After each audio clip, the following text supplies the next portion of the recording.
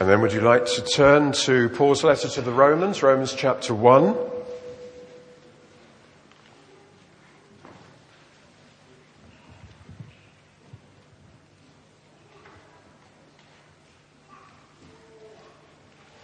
Romans chapter 1, I'm going to read from verse 14.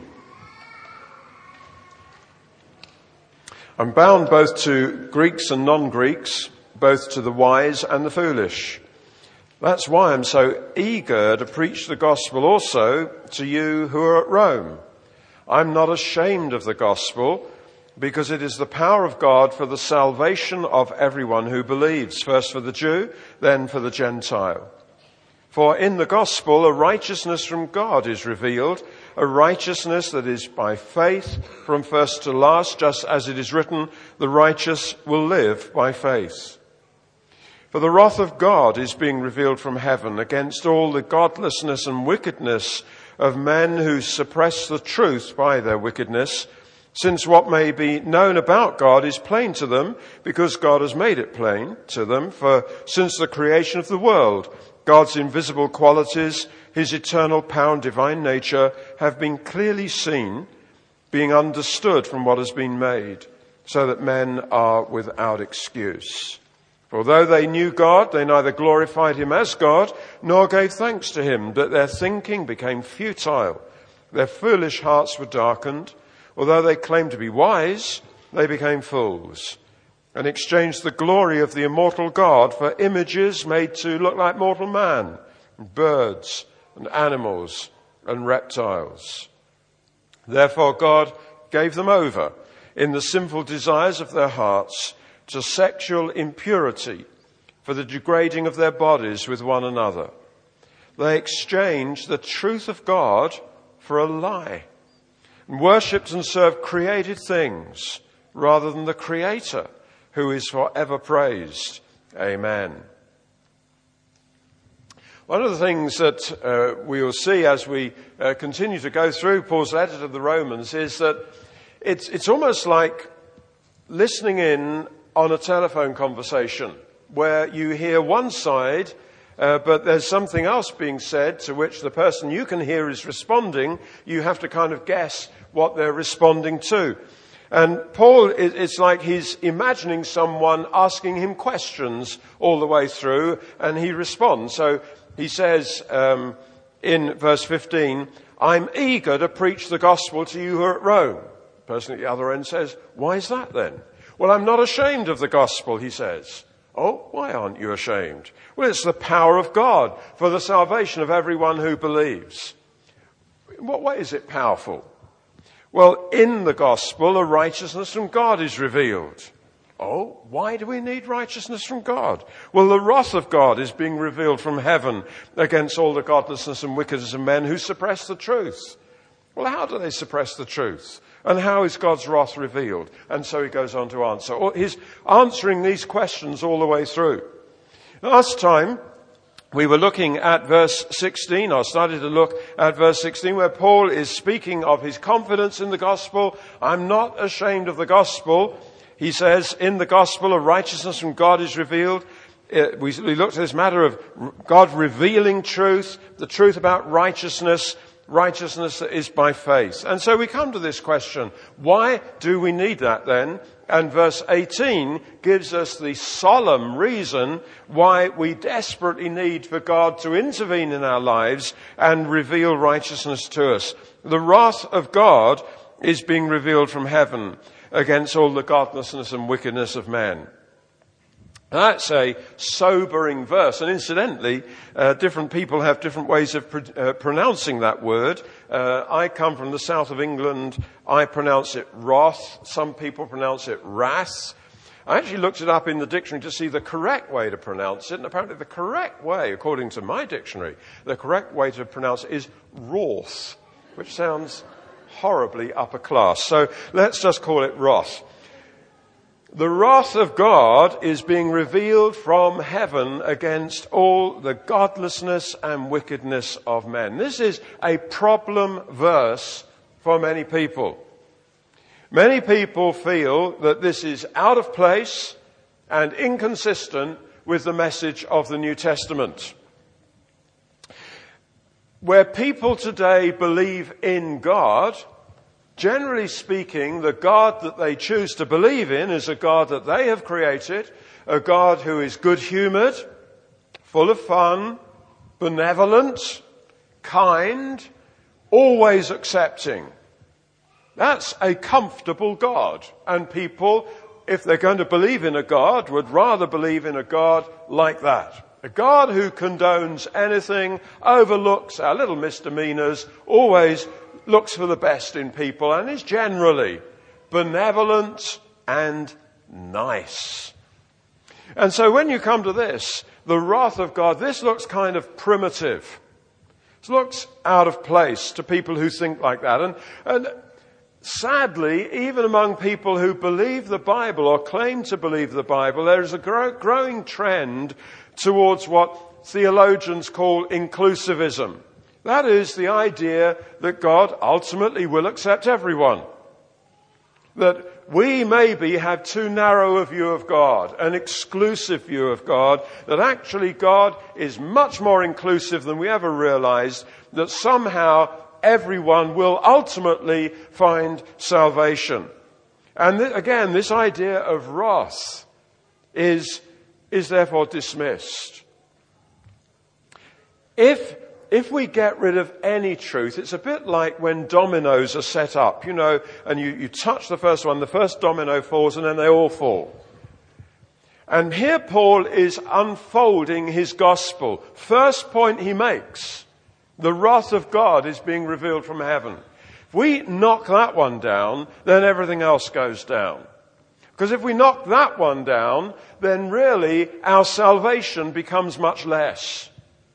Because if God just is generally nice and benevolent and everyone is accepted, well then, fine. There's no big deal really. If we understand the wrath of God against sin, then that God should ever forgive us is amazing. And so gratitude is there. Just a sheer appreciation of the grace of God and so on. Get rid of this. There's no grace, no gratitude, no passion. It's just indifference. But what do we mean by wrath? Certainly we don't mean uncontrolled bad temper. We don't mean fits of rage. And at a human level, that is maybe our understanding of wrath. It's someone who is generally bad-tempered, someone to be avoided, someone who maybe has a bit of a problem of inferiority, and they compensate by rage. There are people who are like that. We're not talking about that with God. We're talking here about the sovereign God. We're talking about something that is, to use the word properly, awesome. God's wrath is awful and awesome. God is holy and God hates sin. And the wrath of God is God's holy anger at evil. If we understand it as believers, if we understand it, this might come as a surprise to you, but I would feel if we understand it, it should cause us to worship Him. We should be amazed at God and worship Him. Back in the Old Testament, in Exodus chapter 15, after the amazing deliverance that God has brought to His oppressed people, the Hebrews, slaves for generations in Egypt, God has brought them out. They go through the Red Sea. God causes the Red Sea to open. They go through on dry ground. As their enemies come after them, the water piles back. And in Exodus 15, we have this song, I will sing to the Lord. Moses and all the Israelites sing. And among the things that they sing, in verse 6, your right hand, O Lord, was majestic in power. Your right hand, O Lord, shattered the enemy. In the greatness of your majesty, you threw down those who opposed you. You unleashed your burning anger. And they're worshipping God for this. They're praising God. Your right hand, O Lord, majestic in power. You unleashed your burning anger at these evildoers, these oppressors, those who had been oppressing God's people. Then it goes on, who among the gods is like you, O Lord? Who is like you, majestic in holiness, awesome in glory, working wonders? You stretched out your right hand, and the earth swallowed them. In your unfailing love, you will lead the people you have redeemed. The unfailing love of God and his burning anger, both together. And that causes them to worship. This is our God. And so Paul here is saying, I'm not ashamed of the good news. I'm not ashamed of the gospel. It's salvation and there's wrath.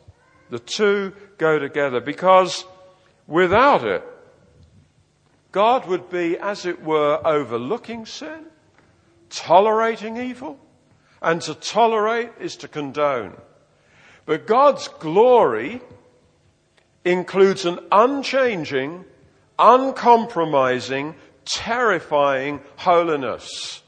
And holiness must imply a hatred of evil.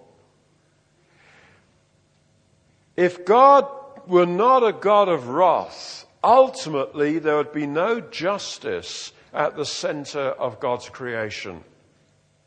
And where there's no justice, everything collapses. There are parts of the world, there are nations of the world where there isn't justice. You look to the people who should be enforcing law and they're there waiting for a bribe. You get to the law courts and the person will get so-called justice who has the money to bribe the judges. There are nations that are like that, sadly. They're terrible places to live because the whole fabric of society is affected by that. Where there's corruption right at the heart, then everything fails. If God turned a blind eye to evil, then the whole thing falls apart. But God is a God of terrifying holiness. Here in chapter 1, where it's speaking about the state of the world, in verse 32, the final verse of chapter 1, it says, they not only continue to do these very things, but also approve of those who practice them. One of the marks of a sinful world is that people actually approve of evil. If God turned a blind eye to evil, then he's as bad as the rest, approving of evil. But God is not like that. God is not indifferent. There is justice. In chapter 12 of this letter, in Romans chapter 12, verse 19, Paul says, verse 17, don't repay anyone evil for evil. Be careful to do what's right in the eyes of everybody. If it is possible, as far as it depends on you, live at peace with everyone. Do not take revenge, my friends, but leave room for God's wrath. For it is written, it is mine to avenge. I will repay, says the Lord. See, there is justice at the heart of God's creation. So we don't need to take revenge. We leave room for God's wrath. And God says, it's mine to avenge. So God is not indifferent to sin. God is not indifferent to evil. God is angry with sin. You know, people sometimes try to soften it, and we can understand their motives when they say God hates the sin and loves the sinner. Well, that is partly true.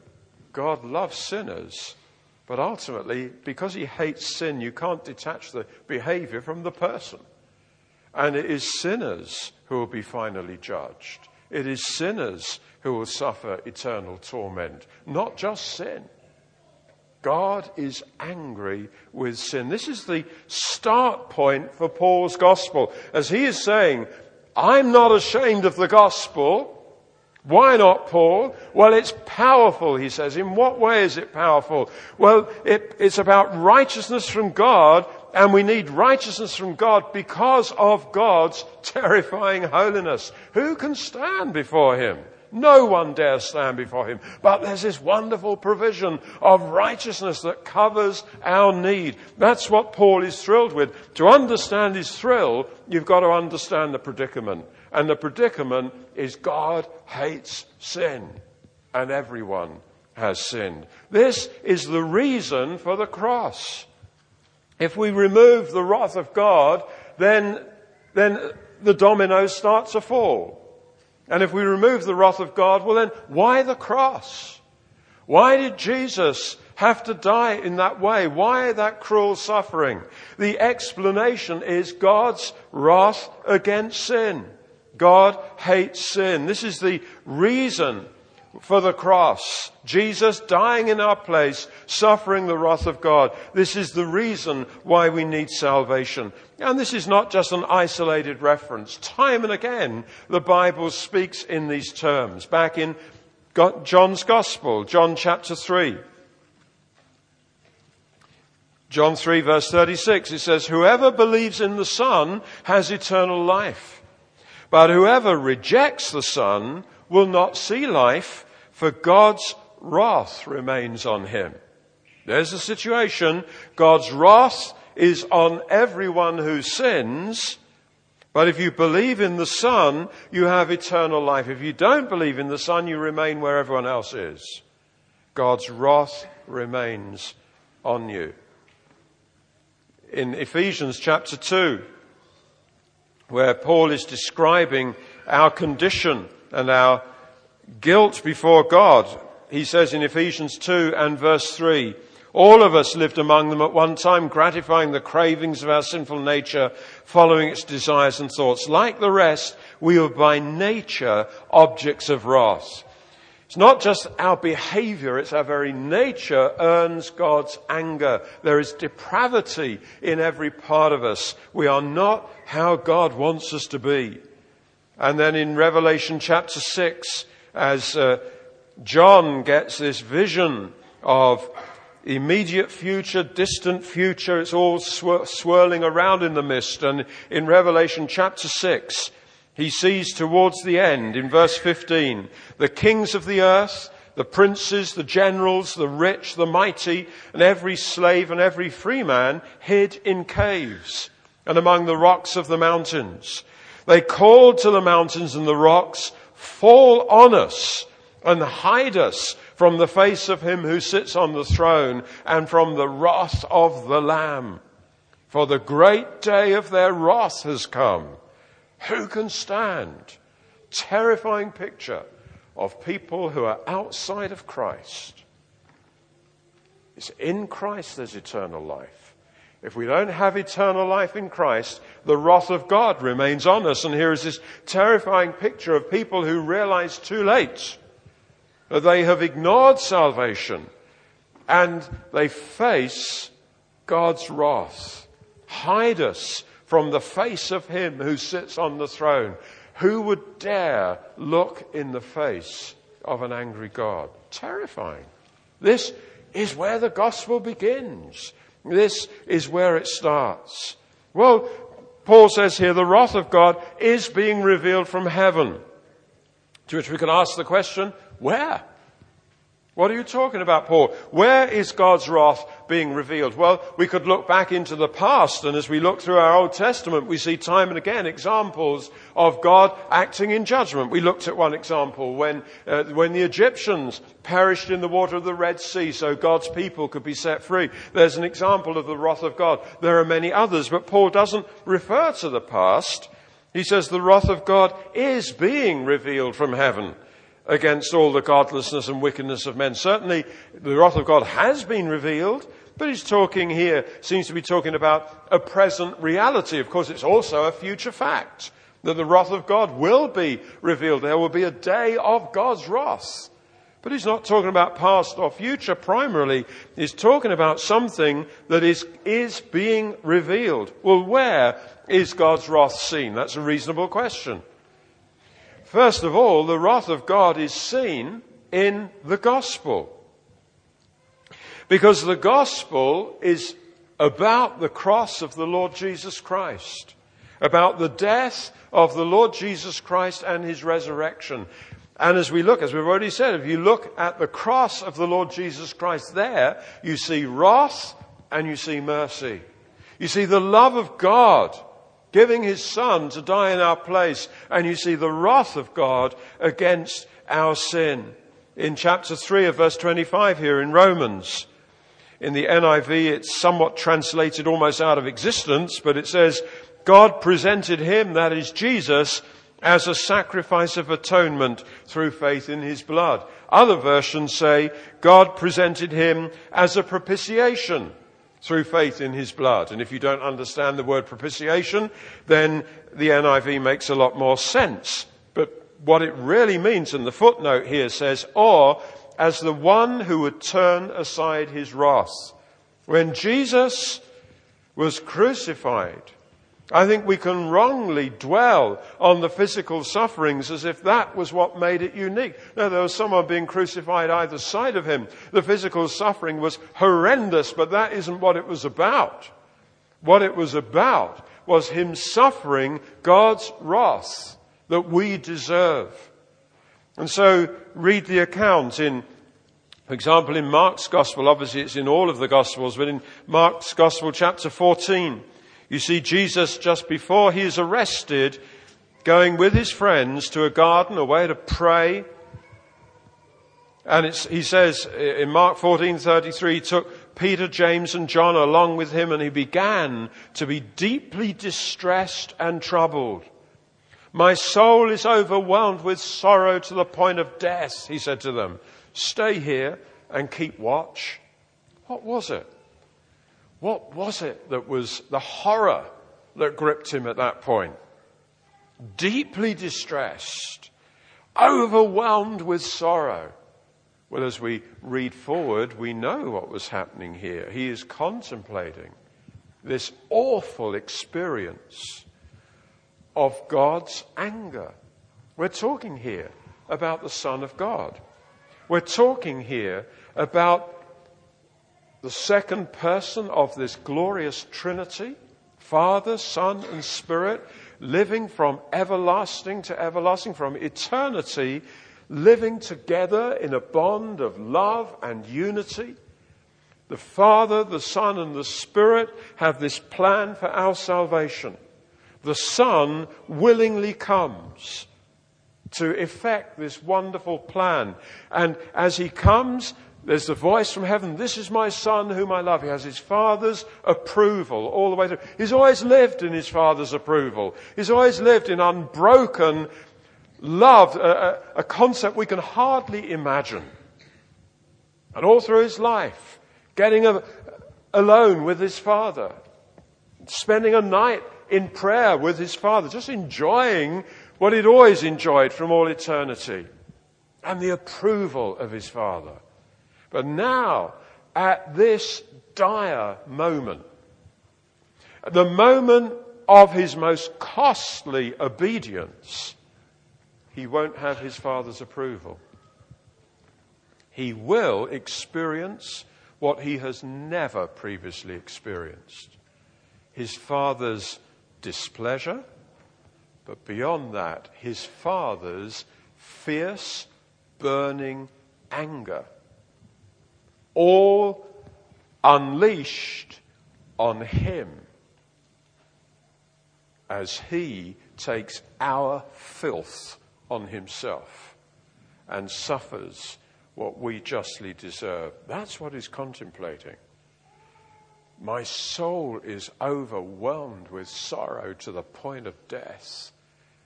Going a little farther, he fell to the ground and prayed that if possible the hour might pass from him.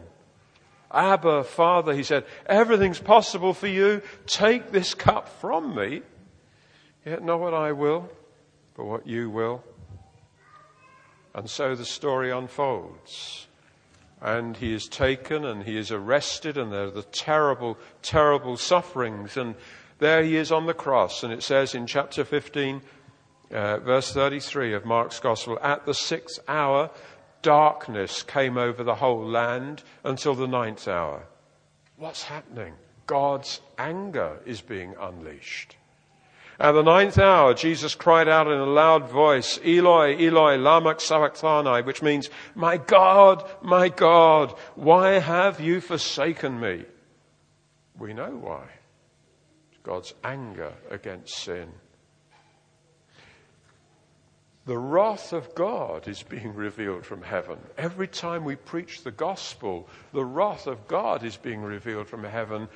God's anger against our sin suffered by the one who deserved no such thing.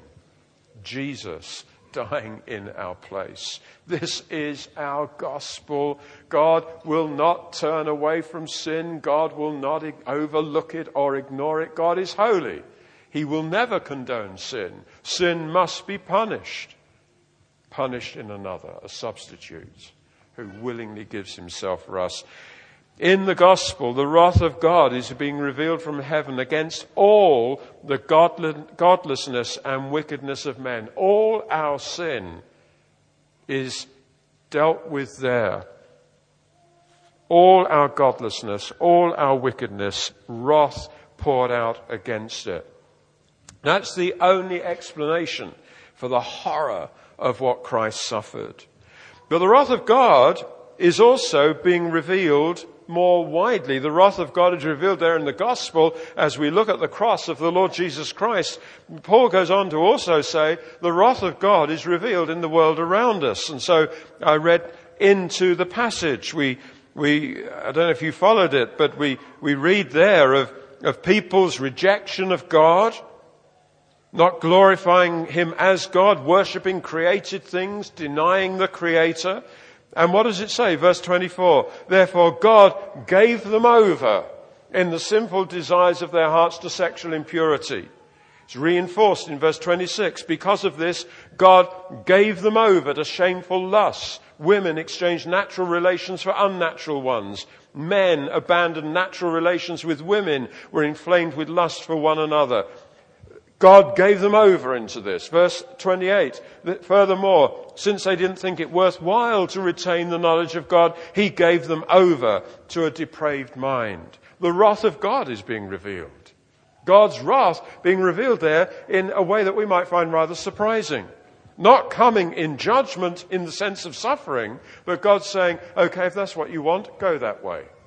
God giving them over, not giving us up, but giving us over into our godless choices. And so God's wrath is seen in these ways that are outlined there. In fact, Dr. Martin Lloyd-Jones, when he was expounding this, said, if we want to ask the question, why is the world as it is? The answer is the wrath of God.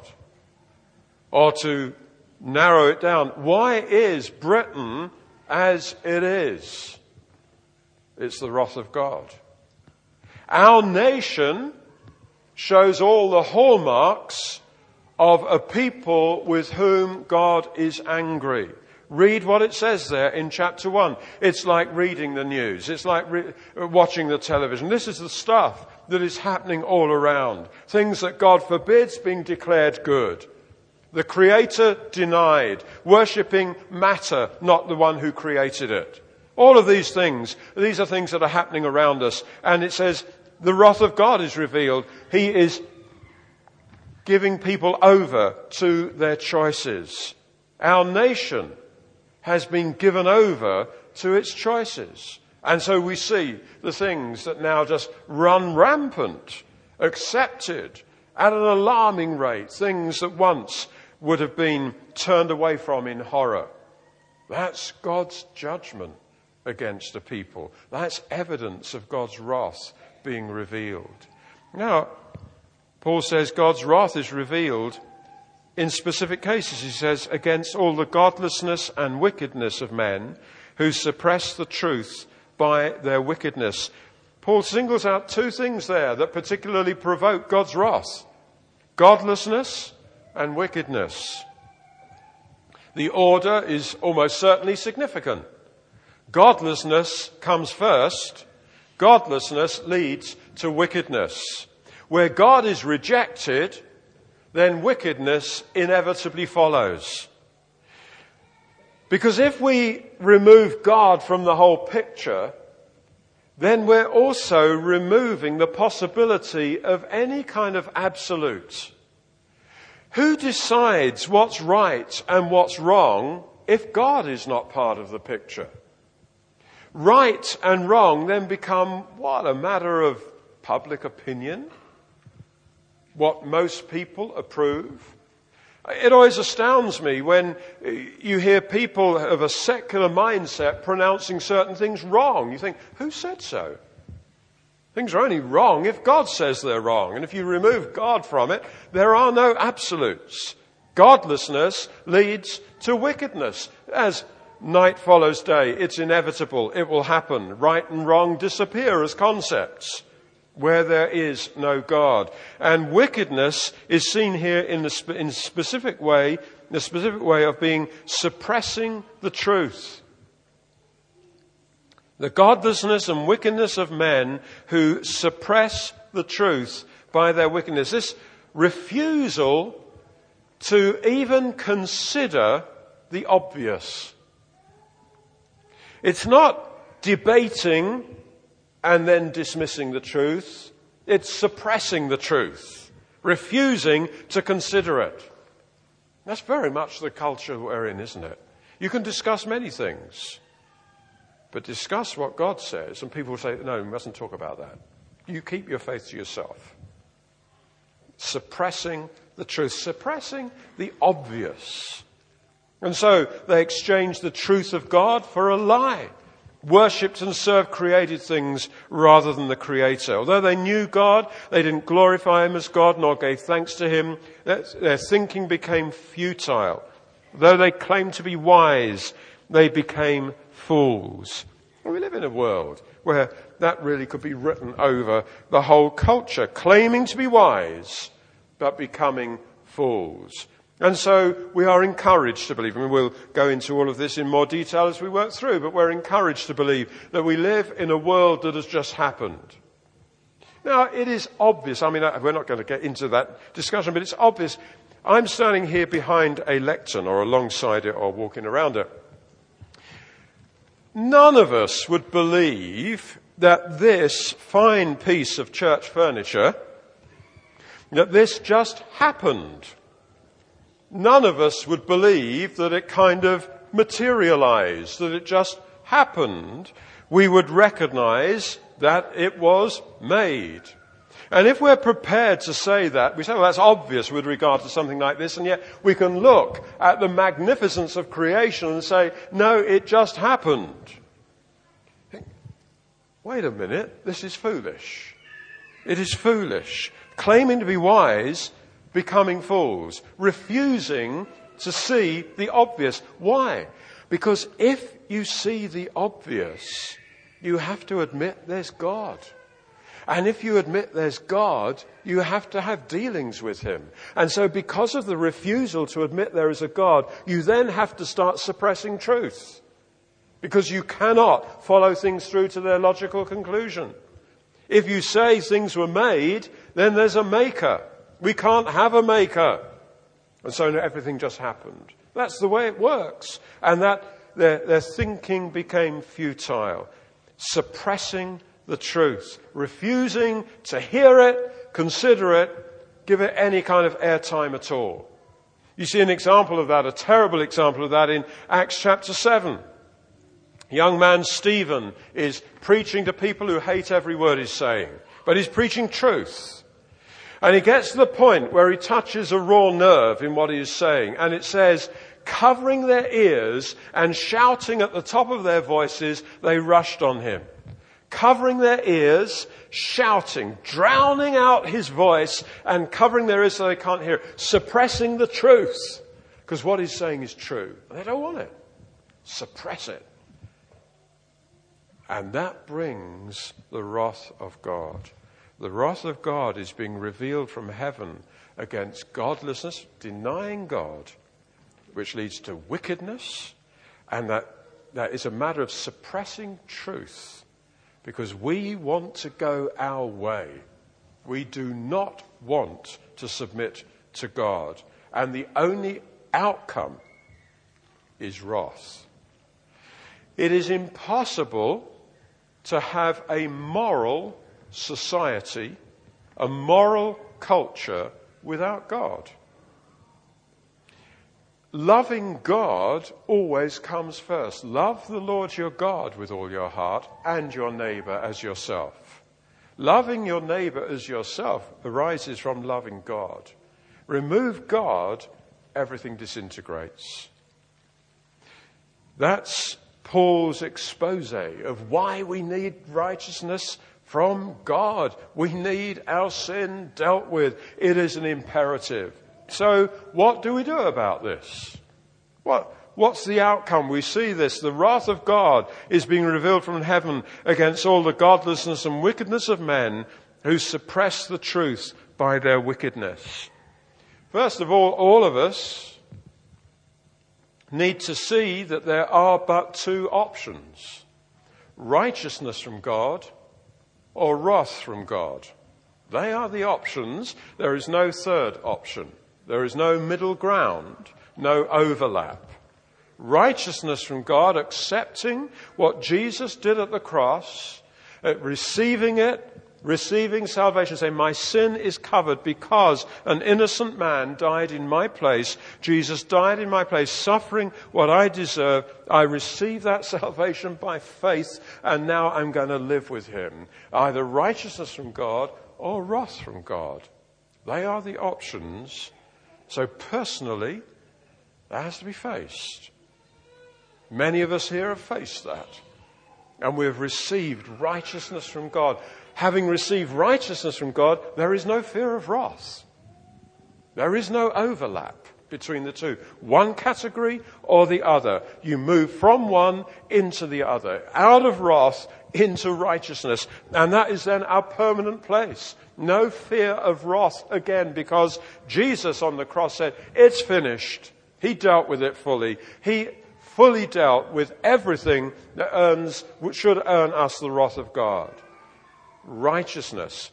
But without that, it's only the fearful expectation of seeing that face where they say to the rocks and mountains, fall on us and hide us from his face. You get the horror of that. Sometimes there are stories that hit the headlines, maybe a mining accident or something. There's been a rock fall. And there are people trapped underground, and all the emergency services and so on brought into action to rescue these people. The rocks have fallen on them. We must get to them. In Revelation, it speaks about people inviting that to happen rather than face God's wrath. To be smothered by a rock fall is preferable to seeing the wrath of God. A terrible, terrible prospect. God's anger against, in two categories, righteousness from God or wrath from God. For those of us who have received righteousness from God, we need to also see how it stands for everyone else. This is our incentive, isn't it, for mission? If we have a benevolent, inclusive God, why go to nations? Why go to the next street, next door? Why bother? Why put yourself out to share the gospel with people if it's going to be all right for them anyway in the end? But that isn't how it is. There's eternal life or the wrath of God remaining on you. And people who haven't got eternal life in Christ, that's what they face. And that is our incentive for mission. It's not optional. The church of the Lord Jesus Christ is put on planet Earth to declare God's wisdom. The church of the Lord Jesus Christ is put here not just for us to look after one another and be a nice, supportive kind of environment. We're here on a mission. We're here because there's a world out there of people who face a prospect that is too terrible to even begin to think about. And so we looked at John chapter 3, verse 36. We need to get the sober implications of that. Whoever believes in the Son has eternal life. But whoever rejects the Son will not see life, for God's wrath remains on him. That is where people stand who are not in Christ.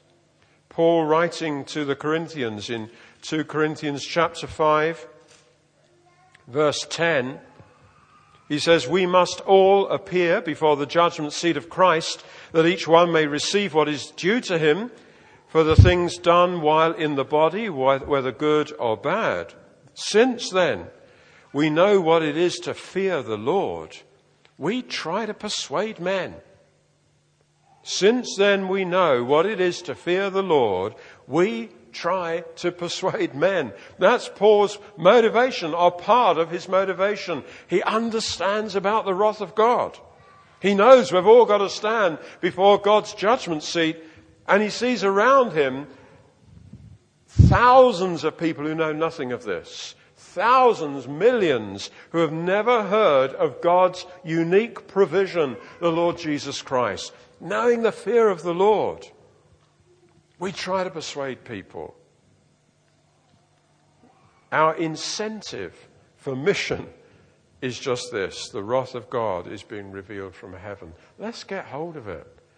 Let's not just mess around to say the church is, well, we just go on Sunday and so on.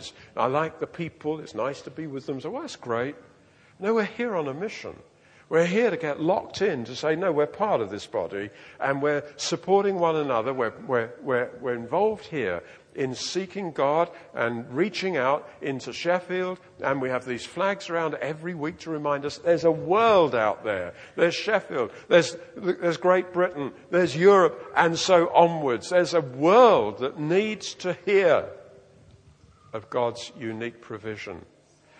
So incentive for mission, it's our incentive for prayer. For persistent, persevering prayer. Back in the Old Testament, in the prophet Habakkuk chapter 3 and verse 2, the prophet says, Lord, I've heard of your fame. I stand in awe of your deeds, O Lord. Renew them in our day. In our time, make them known. In wrath, remember mercy. And surely that's going to be our prayer. Oh God, in wrath, remember mercy. We live in a nation, as I've said, that bears all the hallmarks of a nation with which God is angry. God has given us over to terrible choices.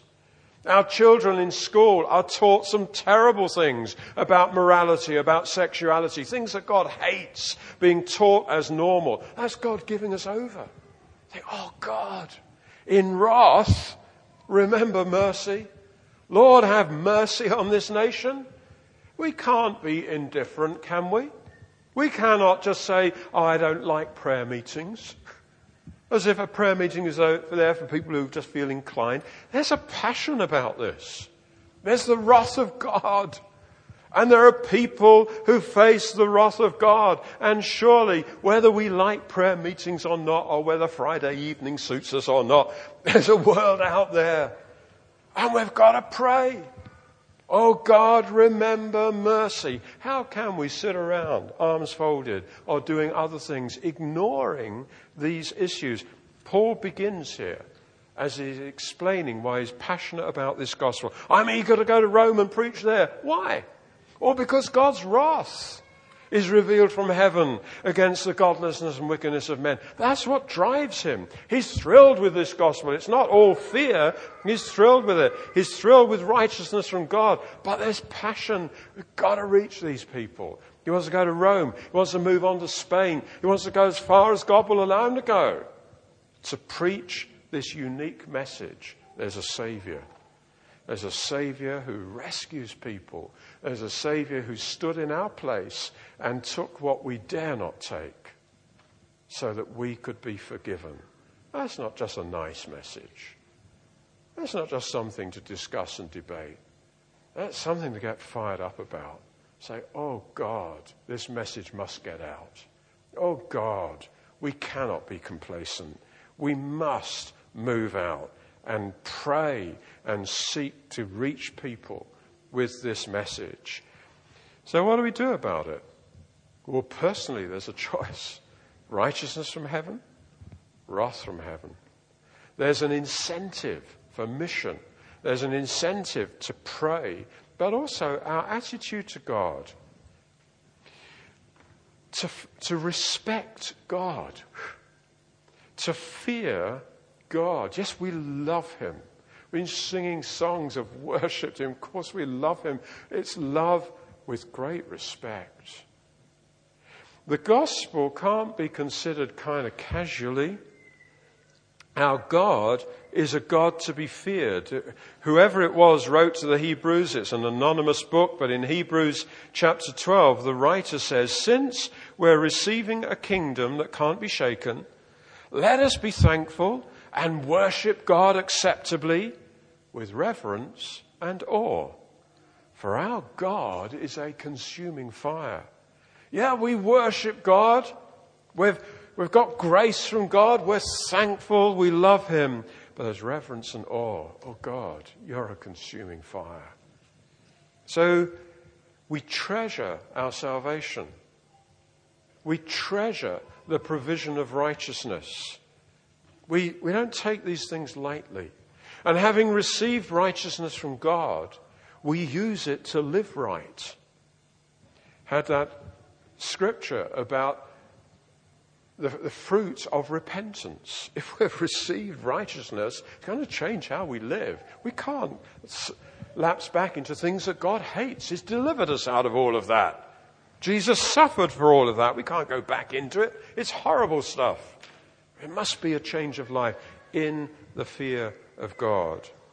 Paul, as he unfolds his gospel, he introduces it, doesn't he, in verse 1, if you remember that, the gospel of God, God's gospel. Paul's gospel is God's gospel. This is our God. This is what God is like. He is holy. He is angry with evil. And he's a pardoning God who makes righteousness possible incredibly by taking his wrath upon himself in the person of his Son, so that we need never know anything about it. What an amazing God